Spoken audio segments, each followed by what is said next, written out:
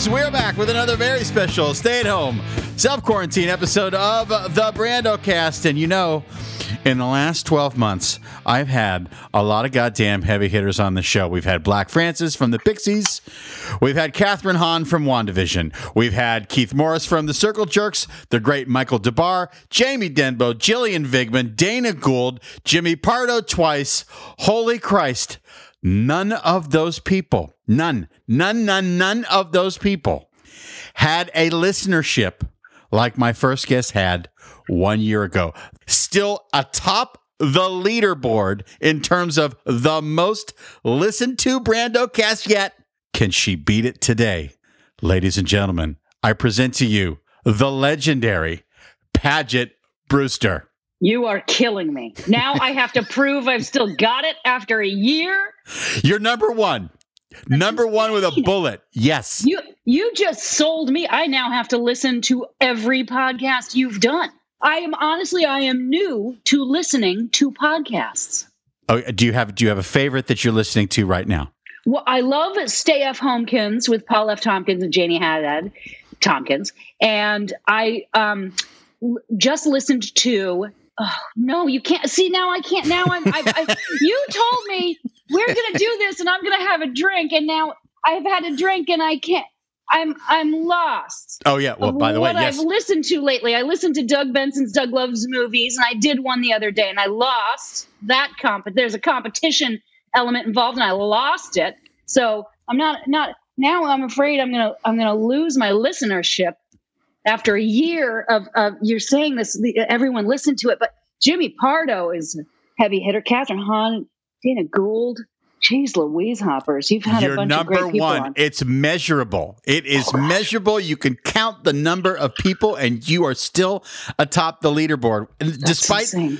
All those people, your fans came to the show, which I'm so grateful for. Pardo was second. I thought that the WandaVision nerds would push Catherine Hahn over the top, but, I think they were mad that I got to talk to their hero.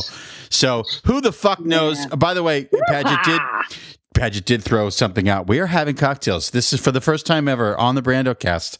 I am enjoying a vodka soda with a little bit of lemonade. What are you having? I'm having what I always have, which is... mom wine, white wine, a lovely, what is this? Kendall Jackson Sauvignon Blanc. And I drink it with ice so I won't get too boozled. And I think I'm hydrating. Drinking. Where the fuck is Kendall Jackson? Are they Napa, Sonoma? Oh, you know what? Jackson Estate Vineyard Stewardship, California. This is a 2019 Sauvignon Blanc. Mm-hmm. Let's see exactly where they are. Santa Rosa, California, my friends. Buy American. Okay, yeah, fair enough. So that is Sonoma County. So unsponsored promotion for Kendall Jackson Wines because you deserve the best. It's a great Sauvignon Blanc. Is that? Are you a Sauv B person? Is that what you are? I am, yeah. And I used to drink red wine, but the first time I did Drunk History, I had to do 2 stories. And this is 9 years ago. And I drank red wine, and I have not had red wine since because that was just too long when we did that. When we did the drunk narrators in the beginning of Drunk History, you started telling your story at noon, and you had to be drunk by noon. And we finished at 4 a.m. Oh, Christ. So I was sick for days. Oh, Christ. And it's and I don't drink red wine anymore. So I moved on to white wine, which I used to hate. And now, first of all, it's a screw top.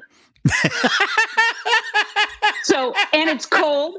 So you unscrew the top and then you can keep it in the fridge until you're ready to drink it again.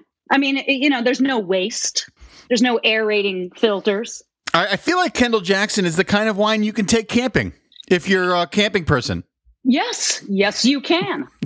Kendall Jackson is a beautiful one. You know what you do? You tie a little rope around the neck and you put it in the crick to stay cold. You know what? That is such a pro move. That's why, that's why Paget Brewster is number one with a bullet. How are you? You look fantastic. Oh no, that is an illusion. I disagree with me if I say you look great. Well, thank you. There's a pandemic 15. I think I'm at the pandemic 21 or 22. So no, you're not. No, you're not. Yeah, I'm at swear to God. I'm at a Pando 7. I'm 7 pounds over, and I wish I cared. You know what? I do not make my living looking hot or looking attractive as many people do in the city of Los Angeles. However, it's illegal to be a little bit overweight in Beechwood Canyon. And as I walk around the canyon with my dog now, I truly am. I apologize to all the young people that I've been scaring because they're like, who is this new hobo in the canyon? So, holy Christ. But you look incredible. You got the grooviest glasses going on, which is fantastic. Really? They're awesome. Right. They are rad. I got these specifically for Zoom and actually will not spend the money. I need glasses that are like the reader on the bottom and the clear on top so that I can read recipes and watch TV, but I won't spend the money. I went to the eye doctor just to get Zoom glasses, and it's expensive because the whole thing is a prescription. Yeah. And it has to have anti-glare and anti-blue and all this stuff. And glasses are really expensive. Oh, yeah. Well, that's why I go to Dr. Brando, the doctor that lives in my head. And he just sends me to the 99-cent store and says, try on a 1.75 and see how that feels. Don't do it at the 99-cent store. At least go to Rite Aid. Treat yourself right. They're $20. That's what all my other glasses are. They're just $20 from Rite Aid. I've done reader.com in the past, which actually is a delight. I got 3 pair of glasses from Amazon that were, 2.50, and they are warped. I mean, I feel like I may have had a stroke trying to wear those glass. Oh, look, you have a pint glass of vodka and lemonade. I love it. An alcoholic until further notice. Ah, you sweet thing. I've got a bucket with a bottle of wine in it right next to me. Hey, speaking of promotion, you know that I do co-host a show on SiriusXM Volume Channel 106 with the mighty Amit Zappa. Yes, I do. And I do believe that we are in the process of trying to figure out if there is going to be a time, because scheduling guests can be tricky business, that we are going to talk to you and Tony Hale. I would love that. Will you tell me right now, while I got you, what is going on? I believe it is a question of Tony Hale's availability, and I went on his Twitter to see what he was up to, and I think he is the star of like 3 or 4 different animated series. That's my impression. He is also my co-star on Bird Girl, which just started on Adult Swim at midnight on Sundays, but I think he's in a press tornado. So I don't know. He works harder than I do. I just have Bird Girl to promote. I love it. Well, that's what I want you to do now. That's what I want you to do now. Promote Bird Girl. Okay, watch Bird Girl on Adult Swim midnights. It's a great new show. It's from the same creators as Harvey Birdman, Attorney at Law. Still influenced by the Hanna-Barbera world and Space Ghost and the whole thing. I am the only character from Harvey Birdman, Attorney at Law, that is currently in the new iteration, the new show, Bird Girl, which is actually 22 or 25 minutes long. It's not 11 minutes. It's not 8 minutes. Wow. I'm very good. I'm not going to lie. I've seen 2, and I'm really good. I'm really good at Bird Girl. And those guys are great at writing it, and I love the animation, and it's irreverent. It takes some chances in a world that appears to be afraid of comedy to some degree lately, and may have good reason to, but it's an escapist, goofy, absurd, slightly dirty animated show that I think almost the whole family can enjoy. Okay. That is fucking fantastic. Thank you. Congratulations. Would your IMDb page tell Brendan Smith that you've done tons of voiceover work? Well, I mean, not like, Tom Kenny. I'm not SpongeBob. He won the Emmy. I did not. Mm-hmm. I've been on DuckTales and American Dad and Family Guy and Alpha Omegas and Magical Girls Friendship Squad. And there are a couple others that haven't come out yet because it takes it takes 9 to 12 months to animate a show. So I've recorded voices for other animated series that haven't aired yet. I started on Godzilla, I think in 1998. And I've done a bunch of Justice League movies. I've been Lana Lang. I've been what's the other LL? Lois Lane. The big L. Thank you. I was Lois Lane. I've been Poison Ivy. I've done voice work, and thank fucking God, because it's all I've done during the pandemic. We built a vocal booth, my husband and I record cartoons at the house, and that's all I've done. I saw you right before the pandemic. Yep. I did Arden Marine's podcast, Will You Accept This Rose? And I did the last episode of Bird Girl that I recorded in person, March, the very beginning of March, and then that was it. The last person I hugged was Amit. Well, the crazy thing is, I remember talking to you in Arden Marine's driveway, and you were like, this is going to go on for a long time. I said July. Yeah. I said July 2021. Yeah. Maybe I'll see you. Yeah. Isn't that crazy? I'm a slightly conspiracy theorist, slightly fear-based. History must teach us. I knew something was coming. I'm still waiting for the earthquake, the tsunami, the EMP that knocks out all social media and our phones. But I am always expecting disaster. And that might just be growing up in Massachusetts. Expect disaster. But I insisted when I was on Criminal Minds, the last time we shot Criminal Minds was like 3 years ago. And I fought the other cast members who wanted to buy cool gifts. And I was like, no, it's earthquake supply backpacks. We're getting everyone on this goddamn crew earthquake supply backpacks and a second backpack for their wife or kid. And I'm glad I did it. That happened? The crew, actually, everyone got those backpacks? Everyone got one or two. And I don't regret it. Okay. So with a show, if you're a crew guy with a show like Criminal Minds and you're on year a million, you kind of want a bike. Oh, I know. But I think, listen, we did bikes. We did bikes 1 year. Okay, good.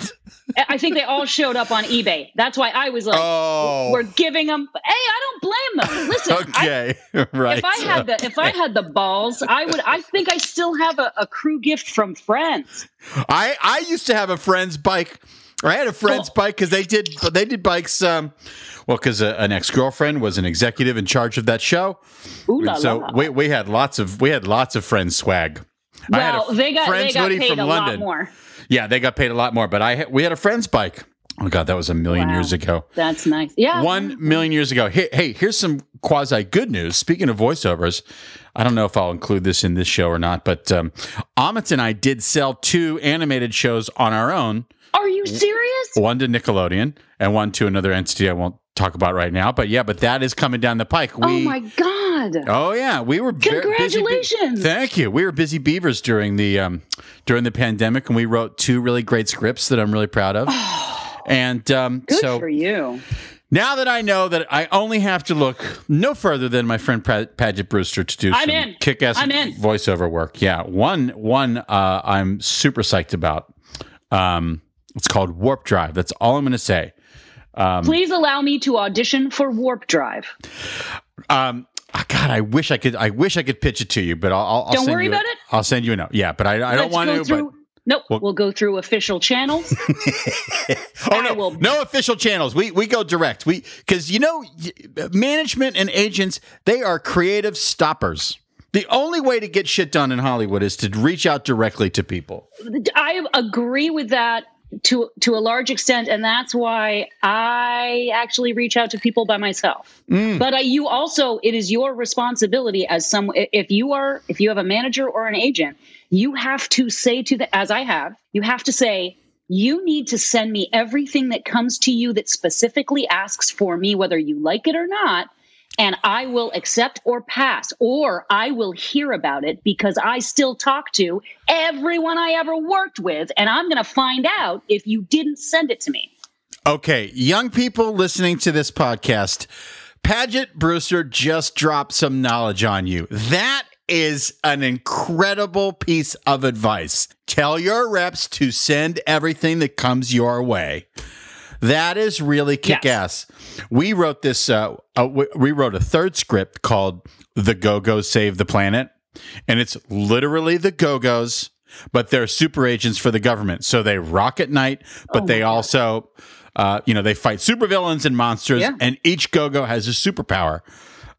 We are almost certain that script just died on some executive's table rather than going to Belinda or Jane or Charlotte or Kathy Valentine or Gina Shock. But we're really proud of it, and that's the whole game. How do you get it to the people who need to read it? But I love that piece of advice, and everyone listening should follow that as well. Okay. I am so glad that I have you here today because we're doing something a little bit different on the Brandocast. When I reached out to the number one, the most listened to Brandocast guest of all time to say, what do you want to talk about today? Paget threw at me something that I would call Paget Brewster's Happy Hour Mix. It is a collection of songs that I hope all of you will write down and put on a little playlist for yourself. And when you're walking the dog, you will listen to the following songs that were curated by my guest today. So, without further ado, the first song up on Paget Brewster's Happy Hour Mix. It's Duran Duran, and it's Hungry Like the Wolf. Tell me, Paget, what does this song mean to you? Okay. When you think of your favorite songs, what are the songs that mean something really profound to you? And you have to narrow it down to 5 or 6. I think to some extent you go back to the same thing. If someone said, you're about to be executed, what's your last meal? You go to something from your childhood. So Hungry Like the Wolf, I think I first heard when I was 14. I don't know what year it came out. My parents were teachers. They didn't make a lot of money. They got... not suckered isn't the right word. Somehow they ended up getting a timeshare in Antigua, which is in the Caribbean. and listen, it was great as a kid. We didn't know they got ripped off. We didn't know they would then have to sell this timeshare. But they wanted to give us an international experience, and so we went to Antigua, and there was a scuba instructor, and we learned how to scuba, and his name was Bert. And he was 36 or 37. And he was this German guy who had been the camera operator for Duran Duran. He shot all the stuff for Rio and Hungry Like the Wolf and all of those videos. And when we left the island, he kissed me on the mouth. Like a not in a pervy way though. He just did. He kissed me on the mouth like a German uncle. And if it was pervy, it was, I wasn't damaged. But he gave me mono. And we returned to the United States feeling very international from this timeshare in Antigua, where we also scuba dove. And I had mono for 2 weeks, but he had told me all about Duran Duran, and I was a little fan, and he had given me a Duran Duran magazine. Maybe he was trying. But I don't know. I didn't get the impression he was a pervert. But I was so excited that I had met someone who had worked with Duran Duran. It was all I listened to. I was obsessed with Duran Duran, and I loved Nick the most. That is so fantastic because back then it was, for most ladies, it was either Simon or John. No. You went Nick. Was he keyboards or bass? I can't remember. Nick is keyboards. John Taylor plays bass.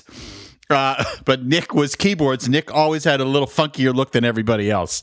I loved it. And didn't he marry the woman who co-created Juicy Jeans, Juicy Couture? I don't know. Maybe. I think he is rich, bitch, like 2 times over.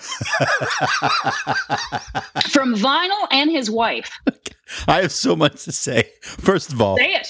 Bert, a scuba instructor in Antigua, who worked with Duran Duran, uses that angle on every hot teenage girl that comes his way. 14.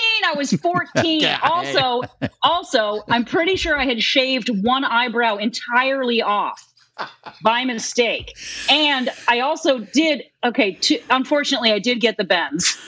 Oh. I did actually, I thought I touched a moray eel and I shot up to the surface. And here's what happens when you get, it's just like epidural.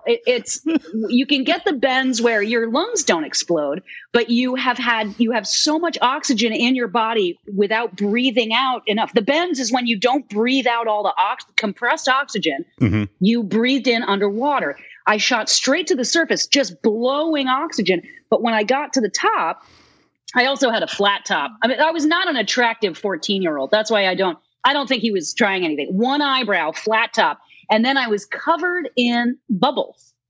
Like your skin has oxygen bubbles underneath it. So I was like a reptilian, one-eyebrowed.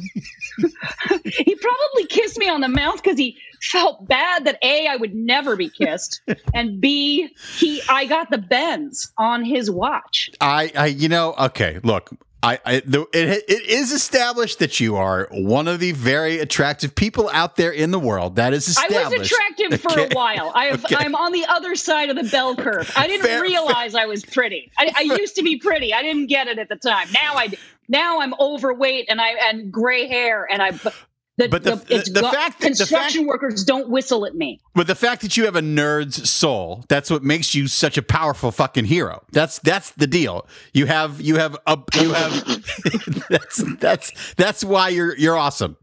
But I guarantee you, Bert just did everything by rote back there. There's zero question in my mind that a German working in Antigua, scuba dive. I mean, come on, sleeping with every lonely housewife whose husband. You know what? Is, come on. He probably, besides giving everyone mononucleosis, he probably was providing a wonderful service. All those guys, a sturdy German. Yeah, they roam the earth and they set up in resort areas where they can just do their thing and end up on 90 Day Fiancé. You know? Oh, I love that show. The woman from Michigan in her mid-50s, brings Bert to America at 36. Poor woman with her Dominican. She was going to marry one guy, and now she's going to marry his cousin that she slept with. Disaster. If people don't, I should stay away from 90 Day Fiancé. Don't. You should watch it. Everyone should watch it. Everyone should watch. It's right now. They're doing after the 90 days. Every American man on that show that gets the wife from Brazil or Russia, the Philippines. Every American man on that show stormed the Capitol on January 6th. True or false? False. They were too busy with their now needy new wives. The guy from Georgia? Come on. That guy hit a cop with a flagpole. Come on. The guy from Georgia. Is the guy from Georgia? Big giant guy. And he had the Russian lady with the curly blonde hair, and he sent her home because when she got to his house, she's like, "You're not an American. You're just a white trash loser." He's from Squeam, Washington State. He lives in a town called Squeam. He's not from Georgia. That's Mike. I'm racist. Right, Mike. No, hey. He's a white guy. You cannot like him with impunity. At least they're all Trump voters. They're all Trump voters. Hey, here, speaking of mono, you know the what famous a segue. You know the famous squealing on "Hungry Like a Wolf." The young woman going. Oh, wait, can I? That's my friend Claire. Are you kidding me? Because that was the sexiest thing I'd ever heard in my life. I was a virgin. At that point, I think I'd been kissed twice by Reed Lesnesky. Her squealing, and then several songs by Prince around the same time were what I thought sex was. I was like, oh my God, this is coming. I'm gonna do this someday. Well, that's my friend Claire Stansfield. God, she's fantastic. She is one of the C's in CNC California. Remember those shirts that hit the world like a fucking freight train many, many years ago? No. Late 90s, early 2000s, CNC California, where they were like fluorescent shirts that women wore. It was a huge thing. She wore that. Oh, I was still in a goth phase then. Okay, she was also on Xena, a Warrior Princess, one of the recurring characters, and she dated Amit. I feel like I'm going to faint because your friend awakened the sexual dynamo that many, many years later I became. Ugh. It is true, though. Claire dated Simon Le Bon for a few years during the heyday. Wow. And she found out that he broke up with her via the tabloids. Oh, dear. Well, you play with fire, you're going to get burned. you play with fire and you're going to get burned. Okay, speaking of fire and cooking with fire, how about that for a segue? The next song on Paget Brewster's Happy Hour mix. God damn it, do I miss this motherfucker. It's the theme song from Anthony Bourdain's Parts Unknown show. I took a walk through this beautiful world. Felt the cold rain on my shoulder. Guitar. Okay. Oh. Did you love Parts Unknown? I loved No Reservations. I loved Parts Unknown. I loved Anthony Bourdain. I never met him. I never saw him in person. But I loved how much he loved rock and roll, and he had his friends, Josh Homme in French. Josh Homme, like Homme Mommy. Oh, it's Homme? It's pronounced Homme? It's Josh Homme. Mm-hmm. Because he was on Parts Unknown. Yes. When Bourdain did a desert, the Palm Desert or something. And then what's the other co-writer? Jake. I think Mark Lanigan of the Screaming Trees. Mark Lanigan. Yes. Yeah. Mm-hmm. Yes. Oh, of Scream. Are you serious? It was the guy from Queens and the guy from Screaming Trees? Yes. Man, that's just beautiful. I mean, and you know how happy he was. And I'm pretty sure Bourdain was smart enough. I think his voice is in that theme song so that he gets a mechanical royalty no longer, but his daughter does. Got a mechanical royalty every time the song is played, which is where a lot of money in TV was. That's why Frasier sang his own theme song, because the people who wrote the Gilligan's Island theme song made more money than the entire cast combined on Gilligan's Island. So theme songs are a huge generator of income, and I'm pretty sure Anthony Bourdain is singing on that song. Amit and I worked incredibly hard on the theme song for Warp Drive, which is a sci-fi extravaganza. And our friend Jason Nesmith, Mike Nesmith's son from the Monkees. I know that name. Yeah. Jason does the music. And we won a Gilligan-style theme song that people will remember and sing. That also sets up the show so that you don't have to do much exposition. You just fucking go. Perfect. That's the perfect theme song. That's why Gilligan's Island was so successful. What other, off the top of your head, and because I want to ask you about Anthony Bourdain because I miss him so much, but off the top of your head, what are some other amazing TV theme songs?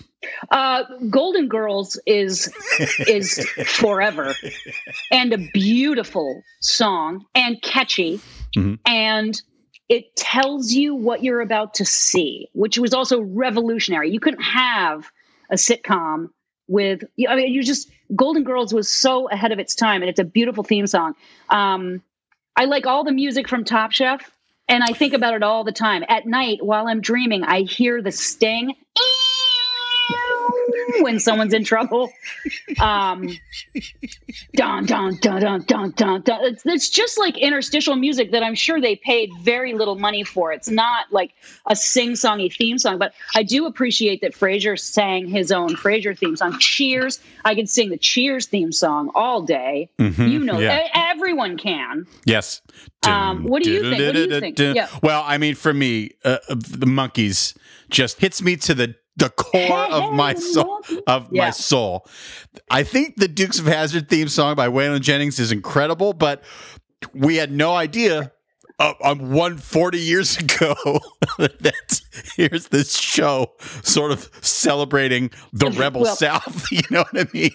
I had the fucking General E. Lee car. As a kid, I had no idea. Wow. Yeah, of course. I mean, what if you're shown something as a kid and you're also not being taught taught.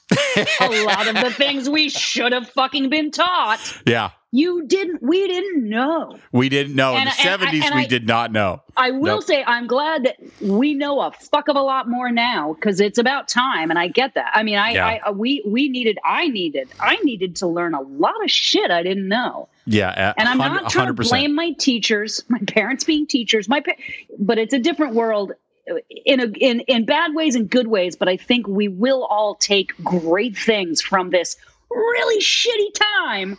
Yeah. And become better. It's a big reset, but we didn't know. In the 70s, those of us who went to school in elementary school in the 70s, we had no fucking idea. Clue. Okay, tell me about, did you love Anthony Bourdain? Did you love him? Yes. And here's this like weird, so yes, I never met him. I never saw him in person. My friend Joe Montana went to Anthony Bourdain's, like he did like a speaking engagement, and Joe went backstage afterwards and met him and was crazy about him. And Joe and I would talk about, this Bourdain show and this Bourdain, you got to see this one. You got to see. And I think it was June 2018. I think Anthony Bourdain died in June. It might've been 2007. I think it was 2018. And I woke up late that day. And I walked out of the bedroom, and my husband was sitting on the couch, and he looked at me like he was scared. And he said, "Your friend died." Oh, no. And I went, "What? Who?" And he said, "Anthony Bourdain." And my immediate response was, "Oh, well, he's talked about suicide a lot in his books, and, he's a dark guy, and, he used to be a junkie. So, that's not a surprise." And then wept for 4 days. Yeah. Like, couldn't watch his shows for a year. This is a person I do not know, who I consider my friend. Yeah. And my husband knew that I would have a complete meltdown. And at the time, I went through the first stage of grief for someone in your family, where you're like, denial. Oh, yeah, no, that's not so bad. He didn't die. I was like, yeah, he died. Oh, okay, well, that's all right. But the whole thing is so fascinating and upsetting. And I've thought about it a lot, and I watch everything. Right now, I just finished Eric Ripert's book, 32 Yokes. Yep. I've read all of the Bourdain books, the fiction and the nonfiction. And I've watched Parts Unknown and No Reservations, and the travel overnight thing. I've trying to been holding on to that, but watching the Ripert and Bourdain shows. Well, what I think about is when he committed suicide. Mm-hmm.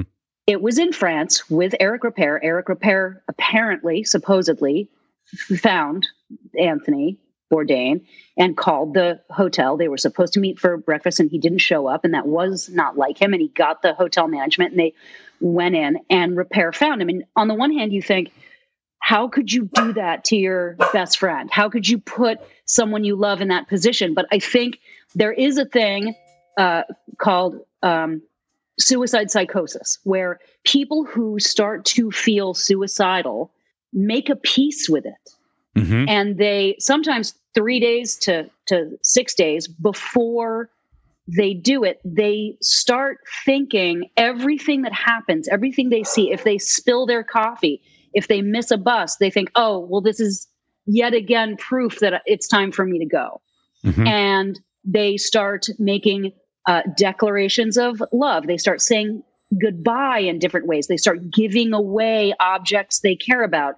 And I think, obviously not knowing either one of them, I think part of Bourdain's, if he had suicide psychosis, and I have to assume it was psychosis because he had a child and people who loved him and friends and a successful career, I think he reached a point where it just chemically something was wrong. Mm-hmm. And he kept thinking, oh, it's time for me to go. Right. And he'd always talked about suicide. He'd always talked about, I'm going to hang myself in the bathroom. He said it on 5 shows. I think what he thought was, in France, Eric, a Buddhist who loves everyone, he will know how to handle this, and it's going to happen. And everything's telling me that it's time for me to go. And if he had a non-psychotic moment, he would have thought, I don't want to do this to my daughter, to my ex-wives, to my family, to my friends, to my brother, to Eric, to my crew. And I think that's the scariest thing about suicide. and people who are suicidal is they start thinking that their decision is the most rational thing. Yeah. And that's why I think everyone has to be aware of someone making those statements and having moments of complete calm, like an unnatural calm for days. That can be a sign that they have decided it's time to go. Well, I will say this, that I have sat, I've been in Al-Anon for 1 million years, and the number of people that have suicide as an out is far greater than people realize. The number of people who have thought to themselves, well, I can always commit suicide if things truly don't work out for me, is that they just keep that in their wallet. I mean, wow. the numbers are really big. I know so many people who have, I can say this without, I'm not going to say who, but I can just say this, that I have heard that so many times, that when for people who generally look at their lives as cursed, or they live a life that things generally don't work out for them, they have that in their back pocket, and that's their ace. And it would be like, well, I can always do this. I can always do this. I just have that get out of jail card in my wallet, and it's. I think that his death was in a way important because it shone a light on that, because everyone thought, "Holy Christ, this guy! Why this guy had everything? Why would he?" And this guy was kind of walking the rest of us through life. He was showing us how to live. He was showing us how to travel. He was showing us how to eat. He was showing us how to communicate with people. Yeah. He just seemed to be joyous. Yeah, he was dark, and he was an ex-junkie and all that business. But I think it was a shock to me. Look, all of my heroes have been junkies, all of them. John Lennon, Lenny Bruce, Anthony Bourdain. I'm not surprised by it anymore, because I've heard it in 12-step rooms way too much. Do you know what I mean? No, I'm glad that you're telling me this, because I have not ever been a part of a program or Al-Anon, or there's Narcanon, right? There are many Anons. Yeah, I have not heard that, but I'm not surprised. And and you're right, though. I think the fact that he did it, I think, may have brought an awareness. Yeah. That was that is still very necessary. Have you been watching the Stanley Tucci show? Oh yeah. There's a void. He has left a void in the world. And Stanley Tucci is doing his best individually, 100%, as close to himself as possible, to fill that void. But that void will never be filled, because the thing about Bourdain that was so magical and desirable was he judged other people, but loved them. And he judged himself. Judgmental people always, they hate themselves first, and then they see the thing about someone else that they want to be like, oh, come on, you can't be happy that you're doing this. But he was saying the thing with love that the audience couldn't say, and there are very few people who can do that. And I don't know, Stanley Tucci is doing a great show in a different way, but I don't know when there will ever be someone who is so vulnerable. And when he's angry, he's clearly angry. When he wants something, he fucking wants it. And I think he probably could be a real despot, I bet he could be a nasty boss sometimes. And he said that. And so here was this vulnerable, fragile person who gave their soul to show other people, this is this country, this is what I care about. I need martial arts. I gave up junk. I love my wife. We're divorced, and this is where I am now. And he was so open and damaged and flawed, and said it. And I don't see anyone. Am I shouting? Not at all. Not at all. I agree with you 1,000,000%. The other thing that I want to say is that I have this theory about charisma. We live in a city that is populated by lots of fucking charismatic people. They've come here to capitalize and monetize their charisma. I truly believe that charisma is forged in fire and pain, and a childhood in turmoil and pain. Because you need the world to see that you're struggling, or you need the world to throw you a lifeline, or you need someone to reach out and pull you out of the fire that you're in. And charisma often helps people do that. It's something that people develop. And I've thought for so long that Anthony Bourdain was one of the most charismatic people I've ever seen. Like, I wanted to be him, for real. Yeah. Like I wanted to go, okay, what do I need to do to be that guy? Because that guy is living the life that I think I want to live. You know what I mean? But I truly believe that, like, the demons that possessed him when he was young, or the fire that he grew up in, for some people, they can never shake that, But that's what made him so great. Yeah. And I think I'm afraid I'm going to have to disagree with you when you say we live in Los Angeles where a lot of people have charisma. I don't think a lot of people have charisma. I think a lot of people have youth or beauty or ambition that is a hole that will never be filled, and they will do anything to be famous and successful or rich or pretty or young, or people will disfigure themselves too. And I've had shit done. I've had injections. I had a neck suck. I'm not immune to vanity and the desire to be now I am. Now I just fuck it. I'm just going to do cartoon voices. Fuck it. But I understand. I think there is very little charisma. I think there is very little character forged from fire. And I think it's usually not the beautiful people. I think it's usually comedians and writers and people willing to take a risk and be vulnerable. And I think there is very little charisma in Hollywood. And you know what? Who has it? You fucking have it. You're saying you're 21 pounds overweight, but what shines through about you is you are your own fucking man. And I would be happy to see you in Beechwood Canyon if I hiked. Because you, with your fucking mutton chops, you look a little bit like a porn star, but it works for you. Ron Jeremy's brother Peter.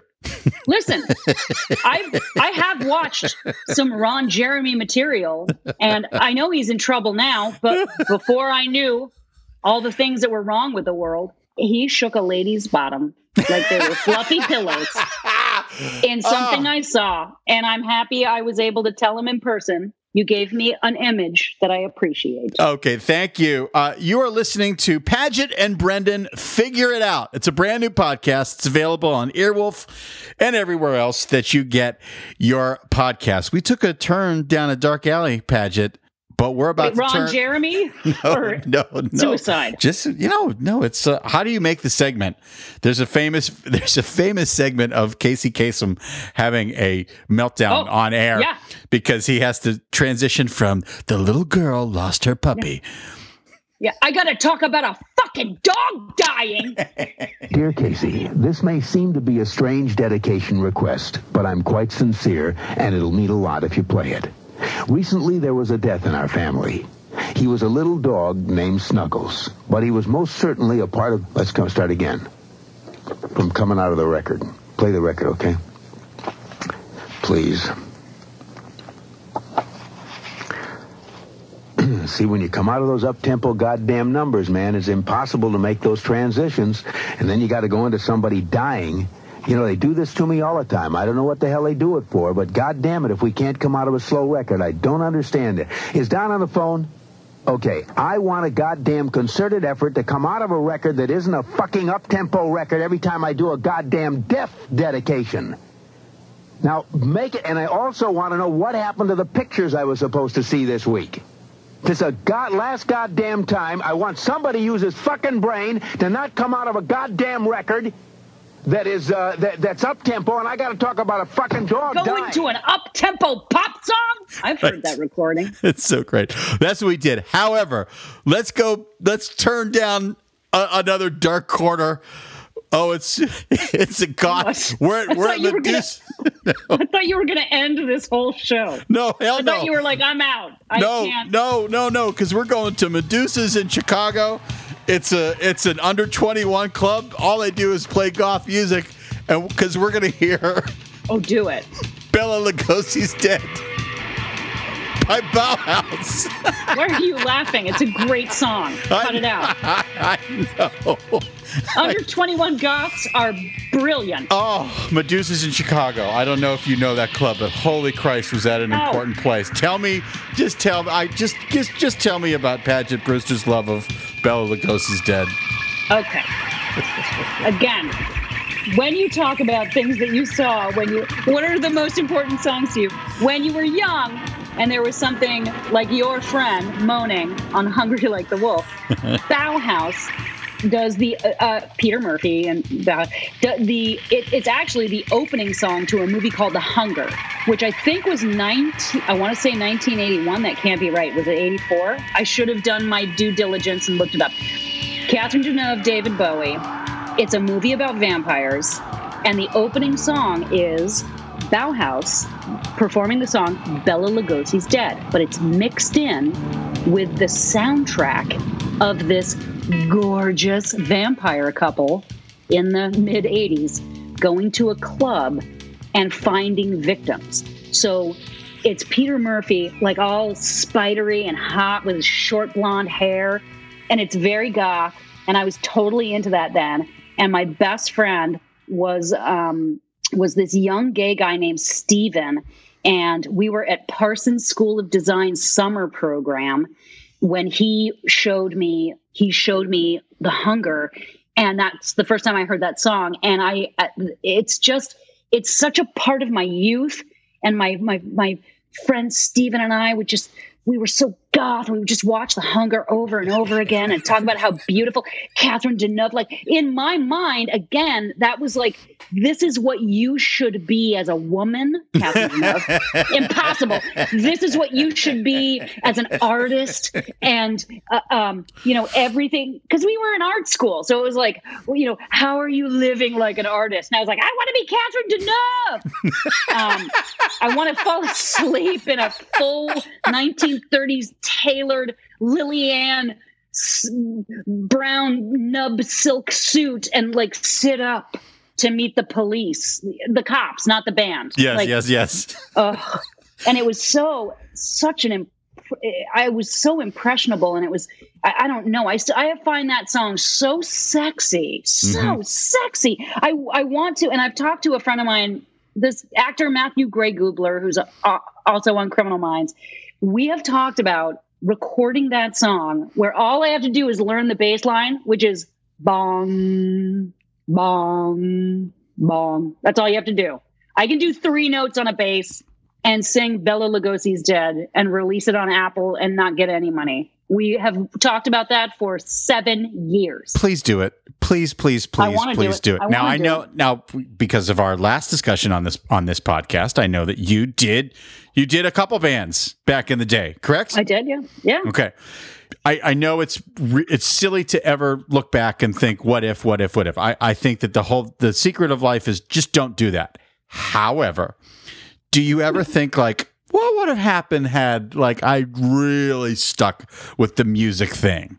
No, never. No, because never. Okay. I only, and I apologize to all of my bandmates, Wayne and Peter, Christo. I'm really sorry. Dave Vogt. I only wanted to be in a band because I had seen The Hunger and I wanted to be David Bowie. I thought, if I play in a band and they get really big, then I can be in Dune and The Hunger, and I can be Cher or Sting. So I'm glad that I played in bands, and it's not like I didn't dedicate all of my time to it, but I had an ulterior motive. Gotcha. And I was too chicken to actually go to acting school and try. My ace in the sleeve from 17 to 25 was not suicide. It was, I'll finally try to act. Listen, I just want to live my life before I fuck everything up by trying to. And the crazy fucking thing is, I started doing a talk show, and I was a talk show host in San Francisco, and then I got an agent, and then I moved to LA, and then I started acting, and I was really fucking lucky. I also didn't know I was cute. I was so cute. Oh my God. Friends. Thus friends. I was so cute. Correct? I got friends. Yeah, that was my second job in LA. My first job was a pilot with Dana Gould. What was that pilot? It was called World on a String, and it was Dana Gould, and I played his will they, won't they neighbor, who was a sassy. I wore Adidas, and I was a Marilyn Monroe impersonator, and it was, what I've always said, what I said to Dana, and I've known Dana. I mean, I've known Dana the whole time. Since 96, 97. Dana was way too young to be as smart and angry as he was. Yeah. He was always a 49-year-old man. Right. When he was 30. Right. Yes. Understood. It was a confusing, and I love, you've seen his show, the Dr. Z. Oh yeah. Oh yeah. Oh, Rob Cohen called me and said I was going to possibly work on that. So fuck you, Rob Cohen. Oh, you never called me back. Well, what happened with that? Yeah. Rob is on this podcast as well. You should listen to that. Rob, you have to really ride Rob. Rob is a hermit. Rob was a hermit before COVID is the best thing that ever happened to Rob Cohen. That's hilarious. He just wants to stay home and look at his Harrison Ford in carbonite sculpture that has his face on it. Rob Cohen is brilliant, but you have to like poke him. Oh my God. Hey, do you know that Bauhaus was supposed to play last May here in Los Angeles? Yeah, there was going to be a big, not to switch gears so quickly. Please do. What? But I've been thinking about this the whole time. There was going to be a big, giant New Wave festival downtown, I think in the LA Historic Park. It was going to feature a whole slew of incredible classic vintage New Wave bands. Bauhaus was one of them. I think Morrissey was on that bill. I think it was like Berlin and oh my God. I'm Please say drawing Flock a blank. of Seagulls. Flock of Seagulls? All those bands. Oh, I love them. Psychedelic Furs were on that bill. Yes, the P-Furs. Echo and the Bunnymen was on that bill.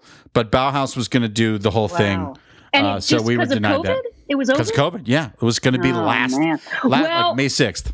It will happen. It will happen. I think it will happen. I think we will return. I am very hopeful. And listen, we're going to have to get vaccinations and we're going to have to get booster shots for probably from here on out. Yeah. And I'm not trying to speak about this lightly. I know people have died and it's a horrible thing, but we as a species have overpopulated the earth. I'm not saying it's good there was a disease. I'm saying because we have tipped the balance of our planet, there will be more diseases. Yeah. And because we've fucked up the climate, we've fucked up the permafrost. It's full of 250 billion tons of carbon something bad dioxide. I don't even want to read it. We will have a lot of problems. Yeah. And we're going to have to be more aware. And we're going to have to, but I think we will reach a point where we can be together in public and we can, I don't need, listen, there's a lot of hugging I've done in Hollywood that I never need to fucking do again. If I just met you and you're a director, I don't need to fucking hug you. I don't even need to shake your hand. Just tell me where to stand and let's go. Like, let's start shooting. I hugged you and I hugged Amit and I hug my friends. I hug people I care about. I don't need to hug a stranger at a general meeting at Fox ever again. I don't fucking need it. So there are some things that I'm happy about. Okay. Listen to this. Listen to these tips. Young actors, listen to these tips. You don't have to hug anybody. You don't have to hug anybody, and tell your reps that you want to see everything that comes to their desk with your name on it. Yes. Okay, let's play. You have to take control. Let's play one last song, and then I'm gonna let Patrick go. One last song.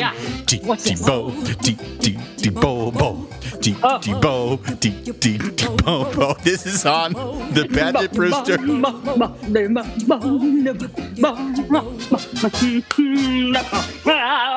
Oh, this is fascinating. It is Gopher Mamba by Yma Sumac. Oh my goodness gracious. No explanation why Gopher is part of the title. Do you know? I have no idea. I don't know. What year is it? What year? I don't even know. It had to be. You know what? I was too lazy to do that. I've heard that song for Me so too. long, but I do have a computer in front of me that could possibly look that up. So as you talk, I will look it up. Yes. Okay, so Yma Sumac. I know of Yma Sumac because after my goth phase, when I was in Los Angeles, I started to become a pinup photographer. So I was very into Tropicali and Viva Las Vegas and Louis Prima and all of the 40s, 50s. Yma Sumac was on a compilation from Rhino Records of tropical music. And now she was a coloratura soprano, and she could do and then she could do I can't even do it. She could do a high C. She could do the note that shatters glass.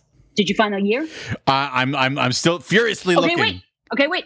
Keep going. Apparently, and I'm not sure if this is true, supposedly, Yma Sumac, she said she was a princess from, I can't remember where. Ancient Egypt? No, it was a very specific place, Montenegro. I believe she said she was a princess from Montenegro, which as far as we know had no royalty structure. But she was actually, the rumor is, I don't know if it's true, the rumor is she was from Cleveland, and her name, her name was not Yma Sumac. Her name was Amy Camus. Sure. And she's just from Philadelphia, or she was just like an American chick who was like, how do I make it in Hollywood? I have an accent.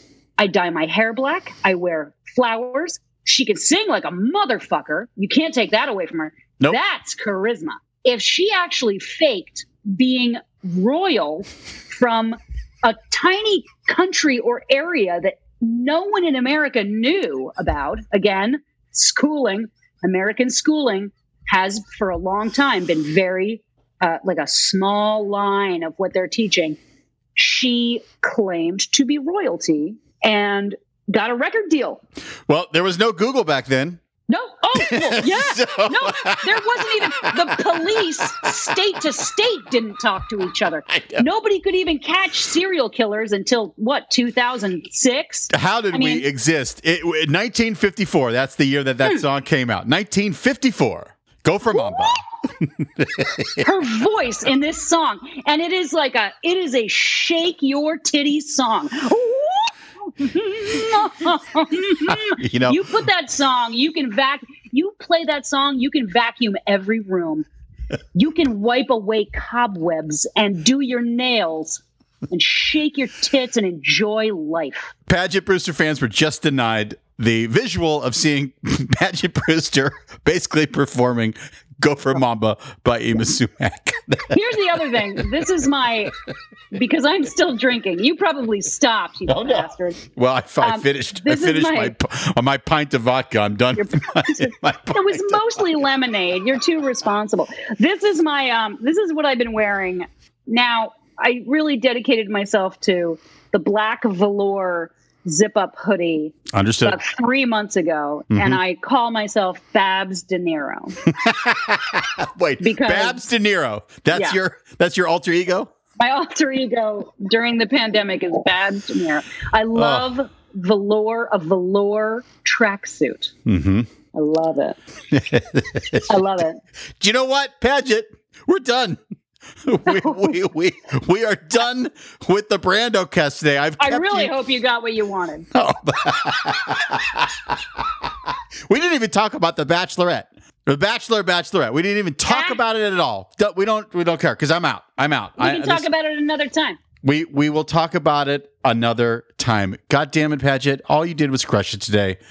Aww. There's a reason that you're number one. There's a reason that you're the most listened to Brandocast. We'll see what happens with this one. But God damn it, all you do is fucking crush it. Oh, you're a sweetheart. And you look yummy.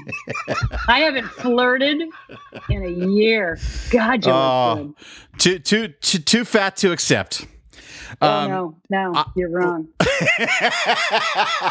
All right, go away. Well, thank you. I'm going to make dinner. Okay, thank you. Thank you.